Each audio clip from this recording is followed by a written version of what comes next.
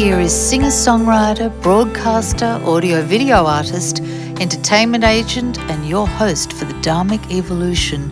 It's the master storyteller himself, James Kevin O'Connor. And once again, it is delightful to be here with all of you folks and celebrating springtime, so many good things. And we're taking a little trip up to the Hudson Valley today in New York, one of the most beautiful places you can ever imagine. But before we do that, I want to just remind you, if you are not yet connected to dharmicevolution.com, check it out, go over there, and you can easily sign up for your favorite platform, whether it be Ghana or Spotify or Apple Podcasts or Stitcher Radio. We have so many. I think we're on like 22 platforms now, so please sign up. The show will come to your phone every Friday morning at 4:44 a.m. And another reminder is, if you haven't yet checked out our Dharmic Rising Stars playlists on Spotify, we have Orion and we have Aquila. So they're named after the star constellations, which are the Dharmic Rising Stars of this broadcast. So check that out. But right now, we're going to head up to the Hudson Valley and we're going to visit with a Fulbright scholar, a college professor, a beauty queen, a cognitive scientist, a television host, and a mother. And yes, this is all one person. And yes, it is. It's Mrs. Dutchess County from Red Hook, New York. And this is going to be a delightful interview with the wonderful Jacquelyn H. Berry, PhD. You better strap up your seatbelts because we're taking a ride today from the Music City all the way to the Hudson Valley, New York.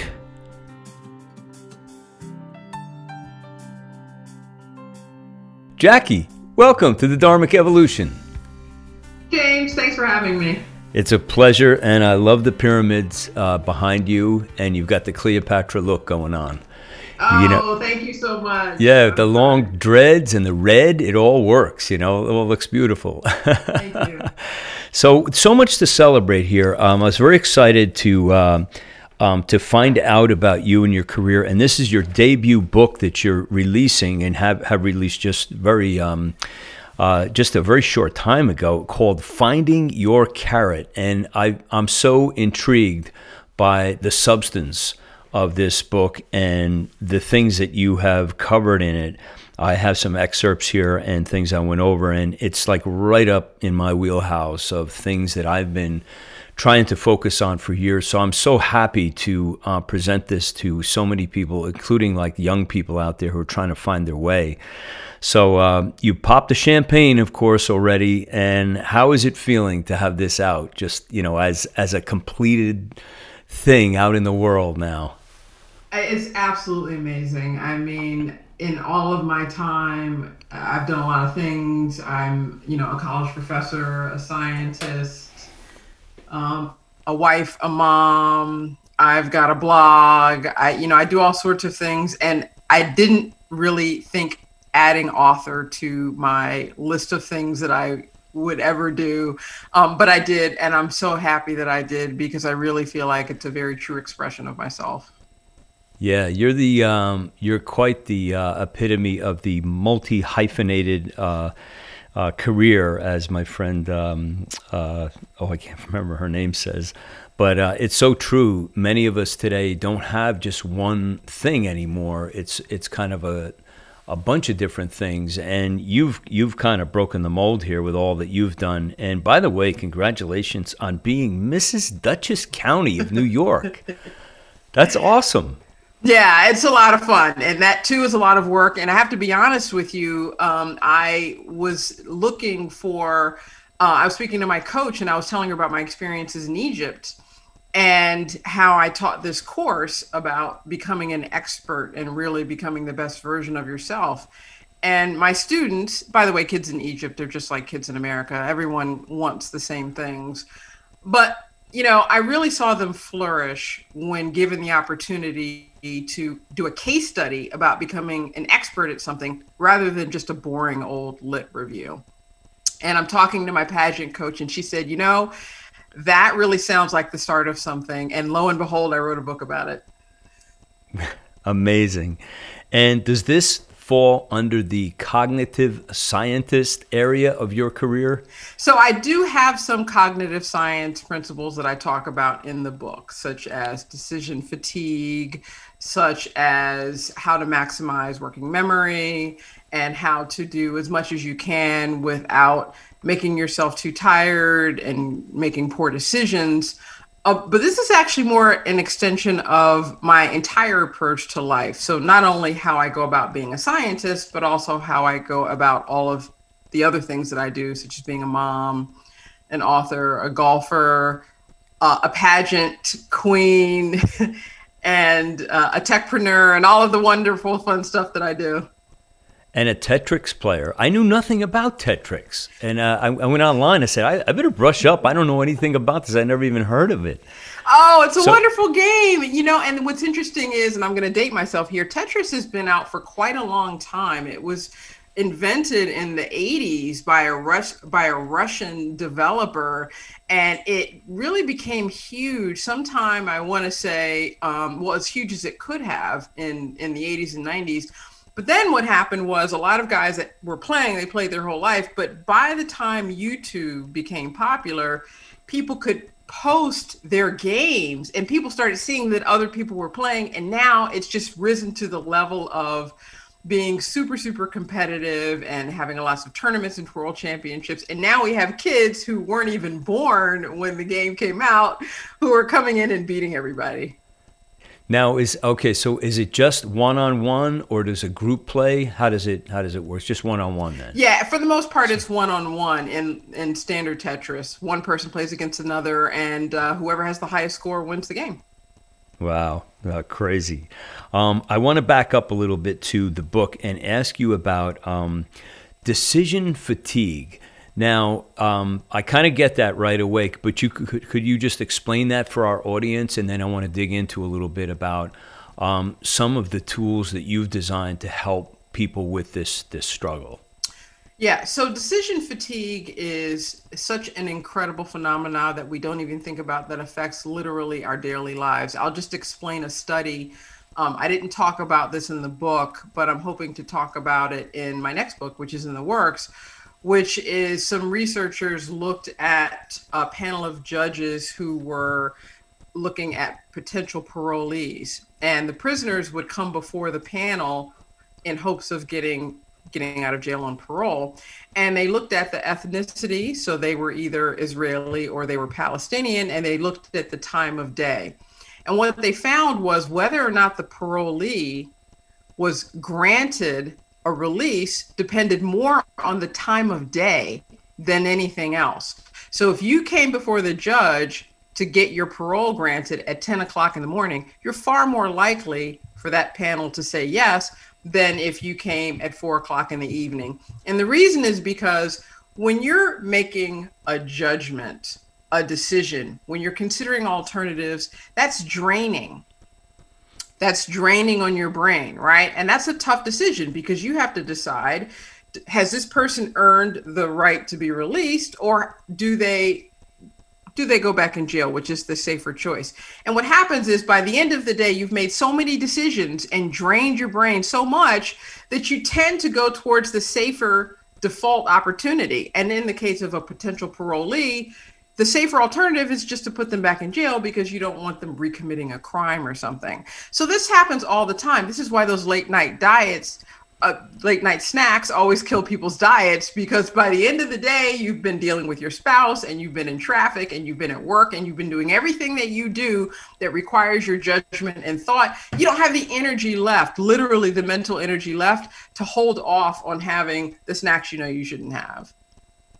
Wow, that's really amazing and very profound because, people are being, re-incarcerated unjustly, which is horrible.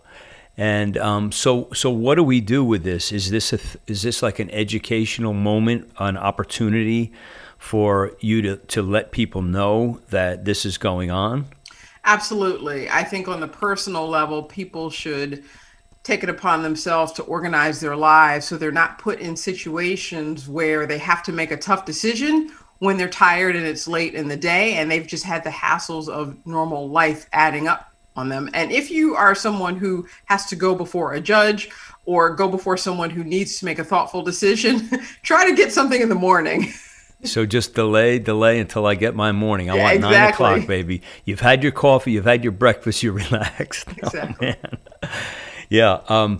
I also wanted to talk a little bit about tools that you would probably have, because Finding Your Carrot suggests to me, I don't know if this was in the excerpts, but probably you touched on it. And it's chasing those shiny metal objects that we're all guilty of. Distraction, constantly being distracted by the next greatest thing, and maybe this is what I need to do. And we ended up, and I've had personal experience with this, with trying to create businesses by jumping from one thing to another. And before you know it, you're overwhelmed and you're exhausted. And one of the things you mentioned is about the social media. How do we get away from this? And I just said last night to my fiance, I'm not taking the damn phone in the bedroom anymore, because I'm watching these UFC fights over and over, the same fight over and over. It's like, this is silly. And I went to bed at 9 o'clock last night, fell right asleep. I didn't even read. I just fell right asleep. So it's a terrible disease, Yeah. And it's very tough. And we have to set boundaries with ourselves. And I struggle with the same things, James. Like I have this rule where, evening is kind of my time to just, relax. I've worked and I stay up late too. So I know that, I'll get up at some point and work into the wee hours, but I just need some evening time just to turn my brain off and watch Netflix. But I'm guilty of having the phone there. And next thing I know, I'm writing work emails and I'm writing work texts. And I'm, doing tasks and the TV is on, but I'm not watching it. And I'm not actually relaxing. I'm just kind of in the bed still working, when I'm supposed to be relaxing. It's very hard to do this. And particularly for anyone who's like a young mom out there, you crave those times to yourself and also those times when you're with your kids. And you have to really, really be disciplined to turn off the phone or, turn off the TV or shut the computer off or whatever it is that you're supposed to do. And it's not easy. It's not easy. So no one should feel bad if they don't find it easy. One of the tools that I think would help people is if they structured their life in a specific way. So if you lay your items out for whatever the next activity is, then they're already there, right? You don't have to stop and think, okay, what is it that I'm supposed to be doing next? You've set up your environment so that you're already set up for the next thing. So, for example, if I don't want to take my phone into the bedroom when I'm ready to relax and watch TV, maybe I'll make it so that that's the time when it needs to be charged. It's on 5%. I couldn't do any of that stuff anyway, and it's in the other room charging, and I am forced to just kind of sit there and look at the TV because my phone is not available. For example, or another example is the first thing you do in the day is probably one of the most important, but there's a whole lot of stuff that can lead up to that, such as what am I going to wear? How am I going to wear my hair? All of that stuff. Lay out your clothes the night before. Have a go-to uniform or something, and know what you're going to have for lunch. Right? Like people spend so much time trying to figure out what it is they're going to have for lunch that even those little itty bitty decisions really, really drain. So the tools are all about structure. Set it up so that you don't have to think. You don't have to decide. Everything has been pre-decided for you. So the night before, what am I going to eat for lunch? What am I going to wear? What is my hair going to do? For me, I have braids, so it's pretty easy. I don't have to do anything, but when I'm not wearing this. And just organize your life so that everything is all ready for you to just plug and play. Amen to that. That's the high achiever thing. I've been working on that for years, and I do it for the entire week actually. I kind of wear a uniform every day except when I'm broadcasting or whatever. And got my workout thing. And I want to talk to you about vision boards and things. Like I'm a creative like yourself, so whether I'm working on the next song, the next album, a book that I'm just doing, whatever, everything goes on this big vision board with colored pencils. And I visit this thing like 5-6 times a day because I track everything. How much did I run? Did I run 5 miles today? Sit-ups, push-ups, everything goes down. And I also have like books all over with ledgers and things. So I'm kind of a throwback to pushing the pen. I still like that. I mean, I use a computer too, but do you have any take on which is more powerful, which is more organization, like physically writing? Is that something that you adopt as a writer, or are you all in on computer? What's your take on that? Fantastic question. And I'll answer that, and I'll even go back to my take on how to approach doing vision boards. So it really depends on what it is that you're doing. If you are learning, for example, you're in a seminar or a conference or a webcast or even a student in a class, if you by hand, and this is in real life, as they like to say, IRL, writing with a pen and paper, you will retain far more of the information than if you follow along on your laptop or computer and try to type it. So when a professor says no electronics are allowed, they're doing that to help you, right? It's not just that it's a distraction for them and the other students. It's also you'll learn and retain more. So using a pen and paper, if you're in a learning environment, is best. For writing, so disseminating information as opposed to absorbing information, I personally find typing on the computer best because my brain works at a pace where I can't write fast enough to keep up. My hand will get cramped, right? So I need to type because a lot of times I'll have to jump ahead in a thought, type that down really quickly, and then go back and then fill in all of that. And then when it comes to like organizational type to-do lists, definitely pen and paper, like that whiteboard, right, that you're talking about. And we use this in my house for organization. There's a big whiteboard, and one section is these are the groceries. So if you run out of something, my kid's like, hey, I ran out of Doritos. He can just put Doritos on the board, or peanut butter on the board or whatever else. And then there's another section on the board for this is what we need from the pharmacy, right? We need, these vitamins or deodorant, just normal stuff you need, a toothbrush. And then there's another section for, okay, so we know we're going to make an Amazon purchase and we're probably going to try to purchase a bunch of things at once. So all of the packages arrive. And it's not, we can expect them and be ready for them. There's a section for that. And then there's a section for house projects, right?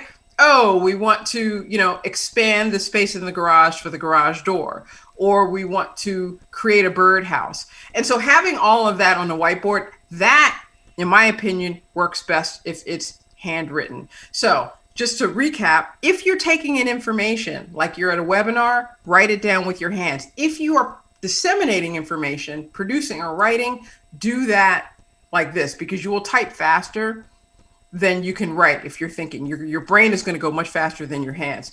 If you're trying to keep a list, write it down because you can also sometimes, if you don't have it on the whiteboard, you can put it in your pocket.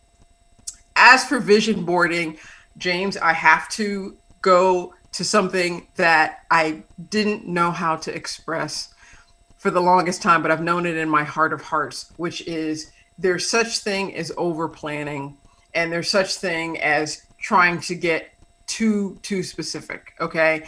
And I finally saw a documentary on Netflix about the legendary Quincy Jones. And he said it very simply. Okay. When you're creating music, you have to create up to a certain point and leave that last 20 or 30% for God to walk through the room. Right? If you overproduce, sure, it might sound good, but it's not going to sound great. It's not going to have that spark. It's not going to have that magic touch. You have to leave space for things to happen organically. So I used to be super, super specific about my vision boards. I had things cut out and it was very, very, I could identify and dates and whatever else. And that is too rigid. I think it's too overstructured. And it also leaves you open to, if there's one little obstacle or stumbling block, just throwing up your hands and being like, oh, it's not perfect. just leave some space, leave some margin, leave some fat, right? Leave some opening there for yourself. So I don't even do vision boards as much as I have in my mind. Okay, so here are the top 3 things in the next 6 months that I know that I want to do.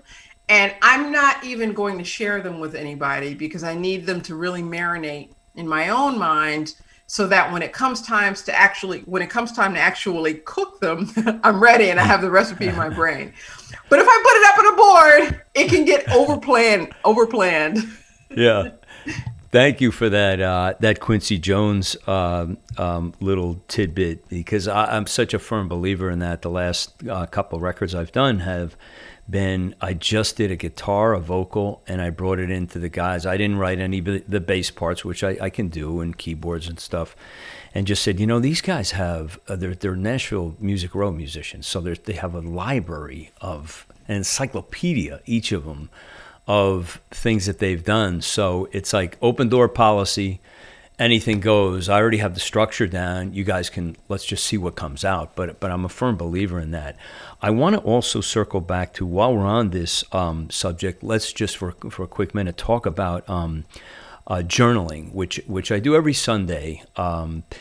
And I go out to breakfast, and I was at this little coffee shop, and this young Asian girl came up to me, and this is the second time she came up. She said, "You brought your book again? Your journal?" And she was fascinated. Like, she was but like 19, And I explained it to her. I said, it's just like one page I do each week, and it's kind of a recap and what went right, and it's just kind of a trigger for me to like say, all right, this is what I've accomplished. But I said, if you do this, when you go back every once in a while, you go back months, even as much as a year, and you go, wow, everything, like all the things I wrote down that I wanted to do, like 80% of them came true without me even thinking about it. And her eyes went like saucers, So I guess my question is, do you think that most of the younger kids have just not dialed into this opportunity of ledgering, journaling, pushing the pen to the paper? Do you think they're just kind of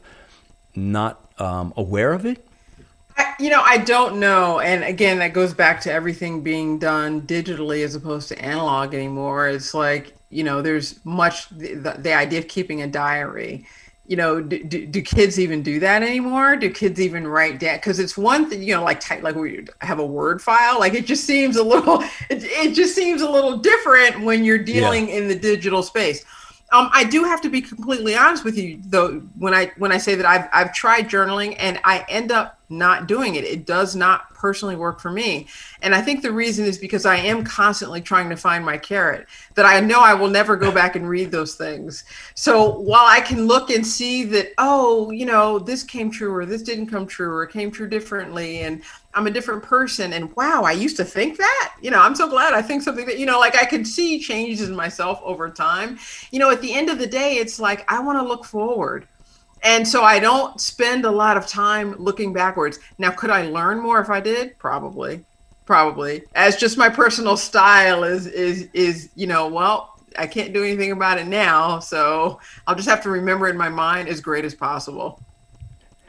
Let's talk about chasing dreams, like people who, it doesn't matter what age you are, but a lot of people stay in a career for decades and then just say, the time for this has passed. I need to do something else. Especially, that's probably a really tough one. That's almost as tough, or maybe as tough, as somebody who's just coming out of high school or just coming out of college or just coming out of graduate school and feels they did all this and there's a shift. So what do you say to people who are chasing their dreams, trying to cultivate their dreams, trying to find their dreams? Because I've had people come to me and say, but I just don't know what it is. I don't know what it is. Any kind of magic carrot that we could chew on for that? Well, anyone with the moxie, particularly, like you said, have been doing something for 20 years and decide they want to do something else, you go, girl, okay? Or you go, boy, right? That is what I have to say to that, because it's one thing to do something at 22 when there's less at stake. You don't have a mortgage, you don't have a family, and if you mess up, there's decades ahead of you to repair that problem. It's a whole nother thing at, 50 to be like, you know what? Like, I want to try something different. I still got plenty of good years, decades left in me. I mean, heck, the last presidential election, I think the average age was 73 years old. I mean, so like if you're 50, right. you have 2.5 decades still to just create a political career. I mean, it's just, with us living long, everything is so great. Everything is, the options are just boundless. So, I really commend anyone that has the courage to do it at 22, but especially at 50 when maybe there's kids in college, right? Maybe there's more at stake. There was the second part of your question. I think I missed. I forgot it because I wrapped too many questions into one. But okay. I think it's about that pivot point of, do I do this or do I do that? And people get like all caught up in it, and they end up being paralyzed by saying, I don't make any decision. Then a year goes by, and then 2 years go by, and they're doing something that, maybe they're pumping gas or they're working in a restaurant or something and saying, I'm just doing this like sort of temporary until whatever. And they never get to that, or they just keep postponing it because it's a difficult decision. Yeah. Inertia is a powerful thing. It is often so much easier to stay in place and stay with what's easier and familiar than it is to move, or know that you want to move, but don't really have a clear vision of what. And I'm going to be completely honest with you, James, it has taken me years to realize that finding your footing is part of the journey. I used to think, oh, you just know, and then you just do it, and then all you have to do is play it out. No, right? Like things, sometimes it doesn't open up until you've taken the first step, and then the next step, and then the path starts to become visible, like a fog lifting, right? Yeah. So if someone doesn't know what it is they want, that's fine. Just get started. Right? The right direction or path or resources will magically appear, right? They'll spawn. And if certain doors, are closed or remain closed or whatever else, that just means that's not the direction you're supposed to go. That doesn't mean stay where you are. It just means find a different direction. And in the beginning, the option space is wide open, right? There's multiple paths. I want to make a change, but I don't know what it is.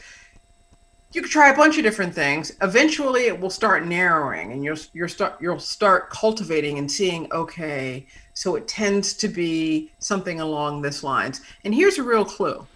I believe firmly that everyone has their own personal currency that they have to offer the world, to use that to reach their goals and to share that to enrich other people's lives. So you have an amazing voice, and you have an amazing gift for creating sound, right? I mean, you also do music. So there's obviously something.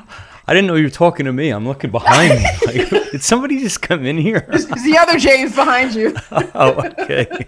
Park the car, James. I'll be right up. Exactly. But I mean, that's your currency, right? Sharing sound with the world in different formats, whether it's radio or a podcast or a Zoom interview or music or, or production and those types of things. Usually if you are using your currency, it's almost impossible to go wrong. Right? Yeah. It's almost impossible to go wrong. If you decide you want to do something completely unrelated to your natural talents, you might discover you have a talent in another area, or you might find that you can take the existing talent that you have and express it in a different way. So you're looking at all of the things I have listed on my resume. It all says the same thing, James, which is inspire people. Yeah. Right? I'm not 5 people rolled into one. I'm just one person inspiring people in different ways. Yeah. I also liked your fail forward. And if I may just share with, you and the audience, I've probably had more failures than anybody. I mean, I've had many different careers, but I've had some successes along the way. And I think not being too fearful is an ally. Like, I mean, I'm never afraid to fall on my face, and it's brought me opportunity. And I think a lot of people get caught up in, it's got to be right out of the gate. And it's like, after a while, it's like, you're supposed to, the Lord counsels us to embrace our failures because it's part of our tutelage. It's part of what we're supposed to. You can't manifest the complete you until you go through a little bit of pain and process and learn from that pain and process and come out the other side. So you've probably had your share of that because look at all you've done. I mean, you've got so many things going on. Fulbright scholar, and now you got the book, and you've got all these other things, cognitive science. How does it feel for you at this point of your life, going through the things you've had to go through to achieve the things that you have now? So I think people need to recognize, just to answer your first question, that failure is just data. It's just data. Yeah. The problem is when you take it personally and, people, it's a moratorium on themselves, that means I am, and there's emotional attack. Just, okay. Right. Like if you're doing an experiment in a laboratory and it doesn't work, does that mean you just give up and go home? No, like you just try another experiment. Like it's the same, it's just going to give you information. So that's why I came up with the fail forward fast is, it's going to occur. Practice taking what you can learn out of that and applying it to the very next venture. So one of my favorite quotes came from, I believe, Benjamin Franklin, where he said, success is basically just moving from one failure to the next without losing enthusiasm. Yeah, that's amazing, that quote. Right? Like that's it, right? And and the minute people take it personal and then they start wallowing in it, and that's the fast part of it. Fail forward fast. Accept that you're going to fail. Forward, meaning use the data from that to inform your next pursuit, and then quickly, don't linger, don't wallow, don't sit around feeling sorry for yourself. Sure, there might be a little sadness if something falls through, but then just bounce right back and move forward quickly. For me, I've had tons of failures, but I'm learning as I go to just keep going and just go a little bit faster next time, and then you can just move past that. But I do want to get on to a really key point, which is when you're chasing your dreams, it's like a hunt. Okay, it's like a hunt, just like any other. You are a predator on the Serengeti, and you're chasing this kill that will feed you and your family for the next week, right? This massive buffalo or whatever. What most people don't realize is when we watch National Geographic or these shows, we always see the successful hunts. There are actually more failed hunts. Actually, most predators, and this includes across the animal kingdom, their success rate's about 1 in 10. So if something fails, okay, just wait for number 11, right? Like that's just accept the fact that it's probably not going to work out because that's the nature of being a predator. That's the nature of being at the top of the food chain. In fact, rejoice. The fact that you're even in a position to hunt and want to hunt shows that you're in the top 10%, right? Because you already have that mindset of go after. What comes along with that is a success rate that matches you being in the top 10%. Yeah, we watch too many Hollywood movies where everything works out perfectly every time right out of the gate, Yeah. And it's so true. I mean, I use the Thomas Edison thing all the time. Say, well, wait, he did 1,000 experiments to make that light bulb work. 1,000. How could the guy ever have the tenacity to stay with that and do it 1,000 times? I think this is a good time to flip a little bit. I want to ask you about the raptures. You had this great photo with the baby owl and the mature owl, and you are interested in raptures probably amongst other animals. So you want to talk about that just for a little bit and how you got interested in this? Yes. I love birds. And I'm not a huge animal person per se, but something about birds, they just have my heart, and that's just the way it is. I particularly like birds of prey because they have all of the attributes that I would want in a human or as a person. So for one thing, their eyesight, the fact that the reason they move their head so much is because their eyes are so large, they won't rotate in the sockets. So they have to move their head in order to look, for their prey. That gives them vision to the point where, they could see a mouse in the middle of a football field, right? And I've always liked or thought about, if I just had the vision just to see how everything would come together, I can help so many other people, including myself and my students, be exactly where they need to be because I could see the entire field in amazing detail like they do. I also like the fact that they fly. I mean, that's the ultimate in freedom, right? Yeah. They, just up. I don't like the situation. I'm going to lift my wings and get out of here, and that's just, that's just such a wonderful fantasy. It's just, being able to fly and just get out of a situation and travel long distances. But one thing that's really key is, when birds, if you ever looked at the underneath of a bird's wing, the skin is very delicate and there's not a lot of feathers. In order to fly, that very moment, there's a lot of vulnerability there. If something were to pierce them or whatever else, but that's the trade-off. And this goes for people too. If you are going to fly, you have to be vulnerable. At least you have to raise your wings. You can't fly like this, protecting your weak parts, right? Yeah. You have to, okay? And so I just really value the idea that you can soar to the greatest heights if you're willing to just risk being punctured, and it's gonna happen, right? We're just talking about failure. It is gonna happen. You are not going to be 100% safe every time you spread your wings. And finally, the last thing I really like about birds is they are very sensitive to the environment. Literally, they're sensitive to the environment and all the stuff that goes on, but they're also sensitive to other birds that are around them. And they do things like, if you ever see a bird at a feeder and seems like they waste more food than they actually eat, they're sharing with the community, right? It's kind of frustrating to me because there's squirrels eating that. I don't want the squirrels to eat, I want the birds, but they're sharing, with the community. And when they're on a branch, and another bird lands on a branch, the branch just goes like this, and they just sit there. They're not ruffled. They're very much community members, and I appreciate that. And they're sensitive to each other.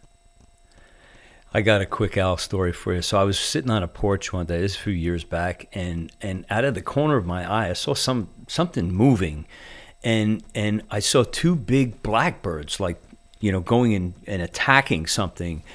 And I jumped up and ran over, and it was a baby owl, and he was on his back. He must have fallen out of a nest. Oh, wow. And I could not believe how tenacious and how he was just embedded with this DNA of, I'm going to defend myself. And these guys, he was like, he had his claws up like this, and he was attacking these two big mature blackbirds. I couldn't believe what I was seeing. And he was actually taking care of himself. So, of course, I got some help, and we carted him up, and with the gloves and everything, we got him over. There's a raptor center nearby, so they took him in. He was fine, but I had no idea. Like, he was just not going to be a meal for somebody. He knew what he was doing. I love it. I love that spirit. Yeah, I'm the same with you. The birds. I have the feeders and everything. I watch them all the time. It's great. So as we're wrapping up here, Jackie, anything we didn't get, there's so many things, I mean, that I didn't get into the golfing.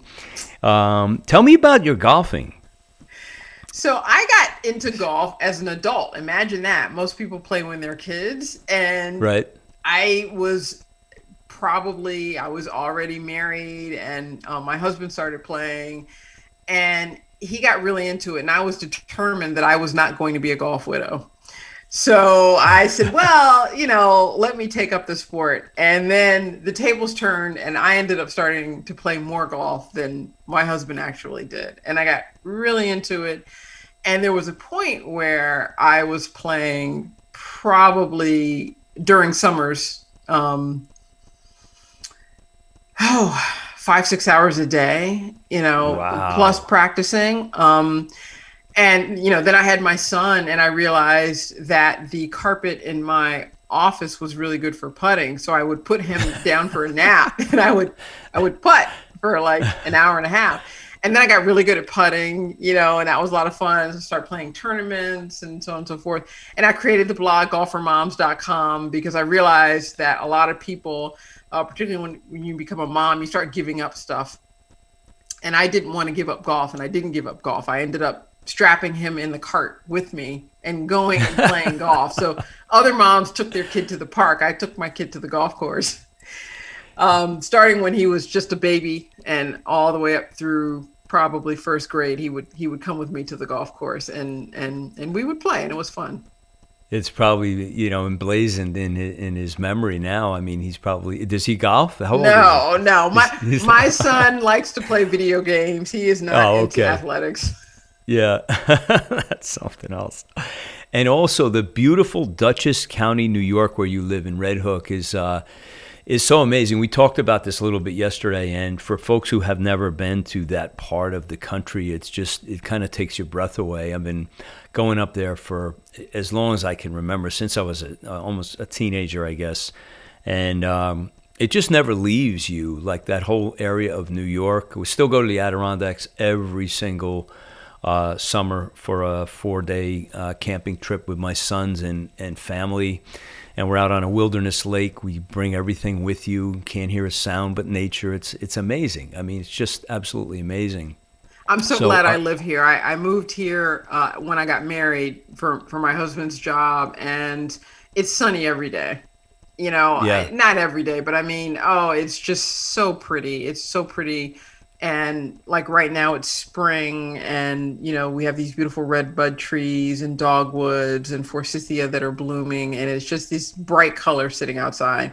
And I think if anyone wants to take a spring, summer, or fall vacation, I highly recommend coming to the Hudson Valley. It's affordable. In fact, people are moving up here. Get up here now if you can, because I know. people are leaving New York City with the pandemic and not, wanting to have space, and they're getting, homes up here. So real estate's starting to skyrocket.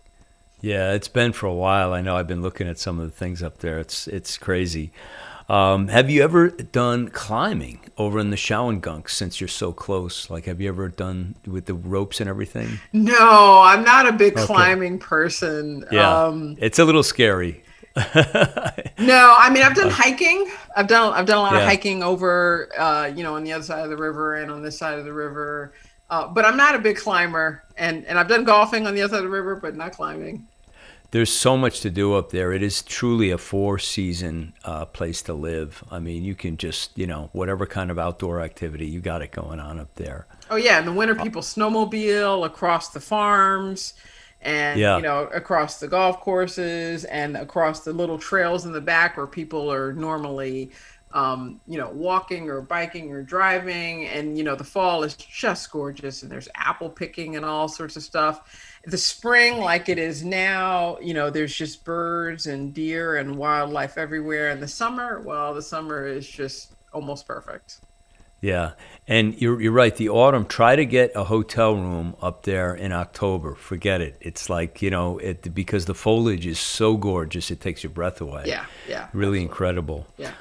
Any words of wisdom that you would have, either from the book or just from your wonderful, wonderful catalog of knowledge and experience that you'd like to share with our audience who is weighing in? Any kind of words of wisdom, anything you would like to bless anybody with as we're parting ways?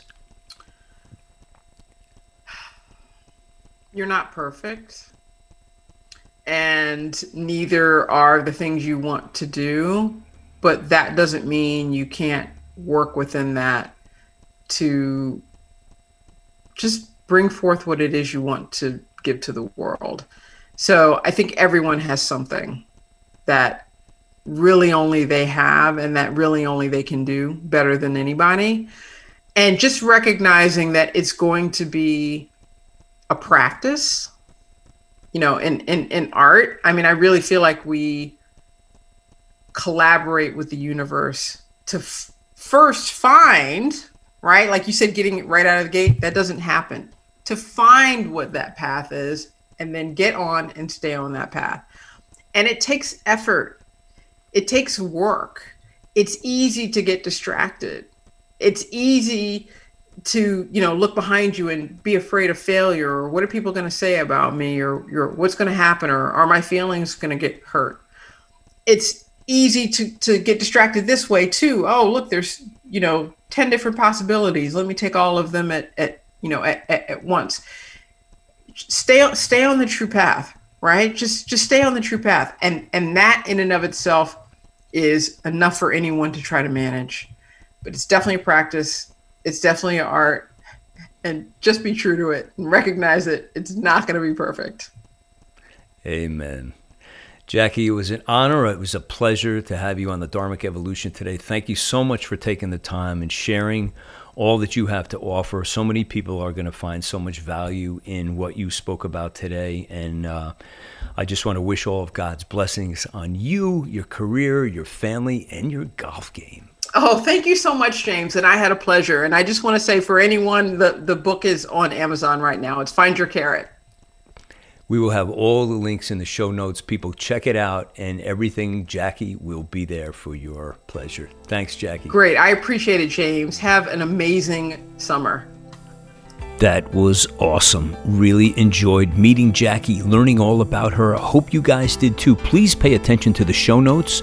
All her links will be in there where you can find her book. And by the way, my book just came out also, 7 Steps to Freedom. I wrote it for people who are depressed, and you can find it at dharmicevolution.com. That's a wrap. So until the next time when we meet again, I'll either see you on the socials or I'll see you from the stage.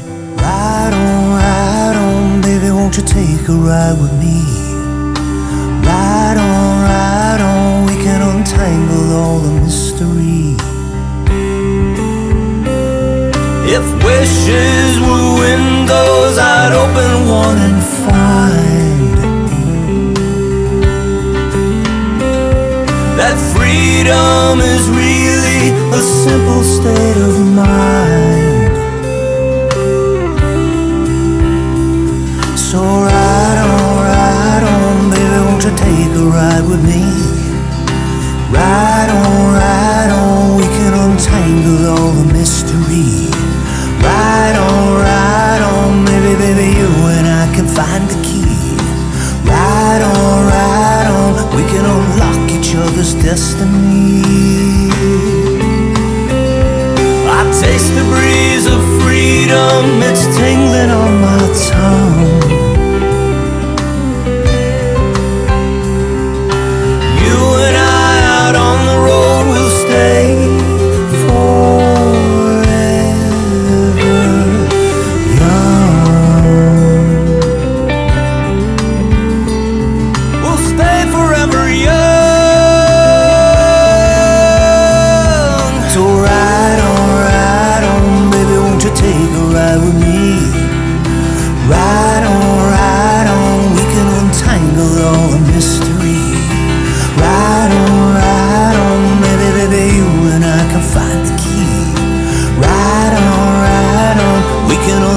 Each other's destiny. I'll take you places that you've never seen. I'll take you places that you never dreamed. I'll take you places that were pictures in your mind. I'll take you places beyond the reach of time.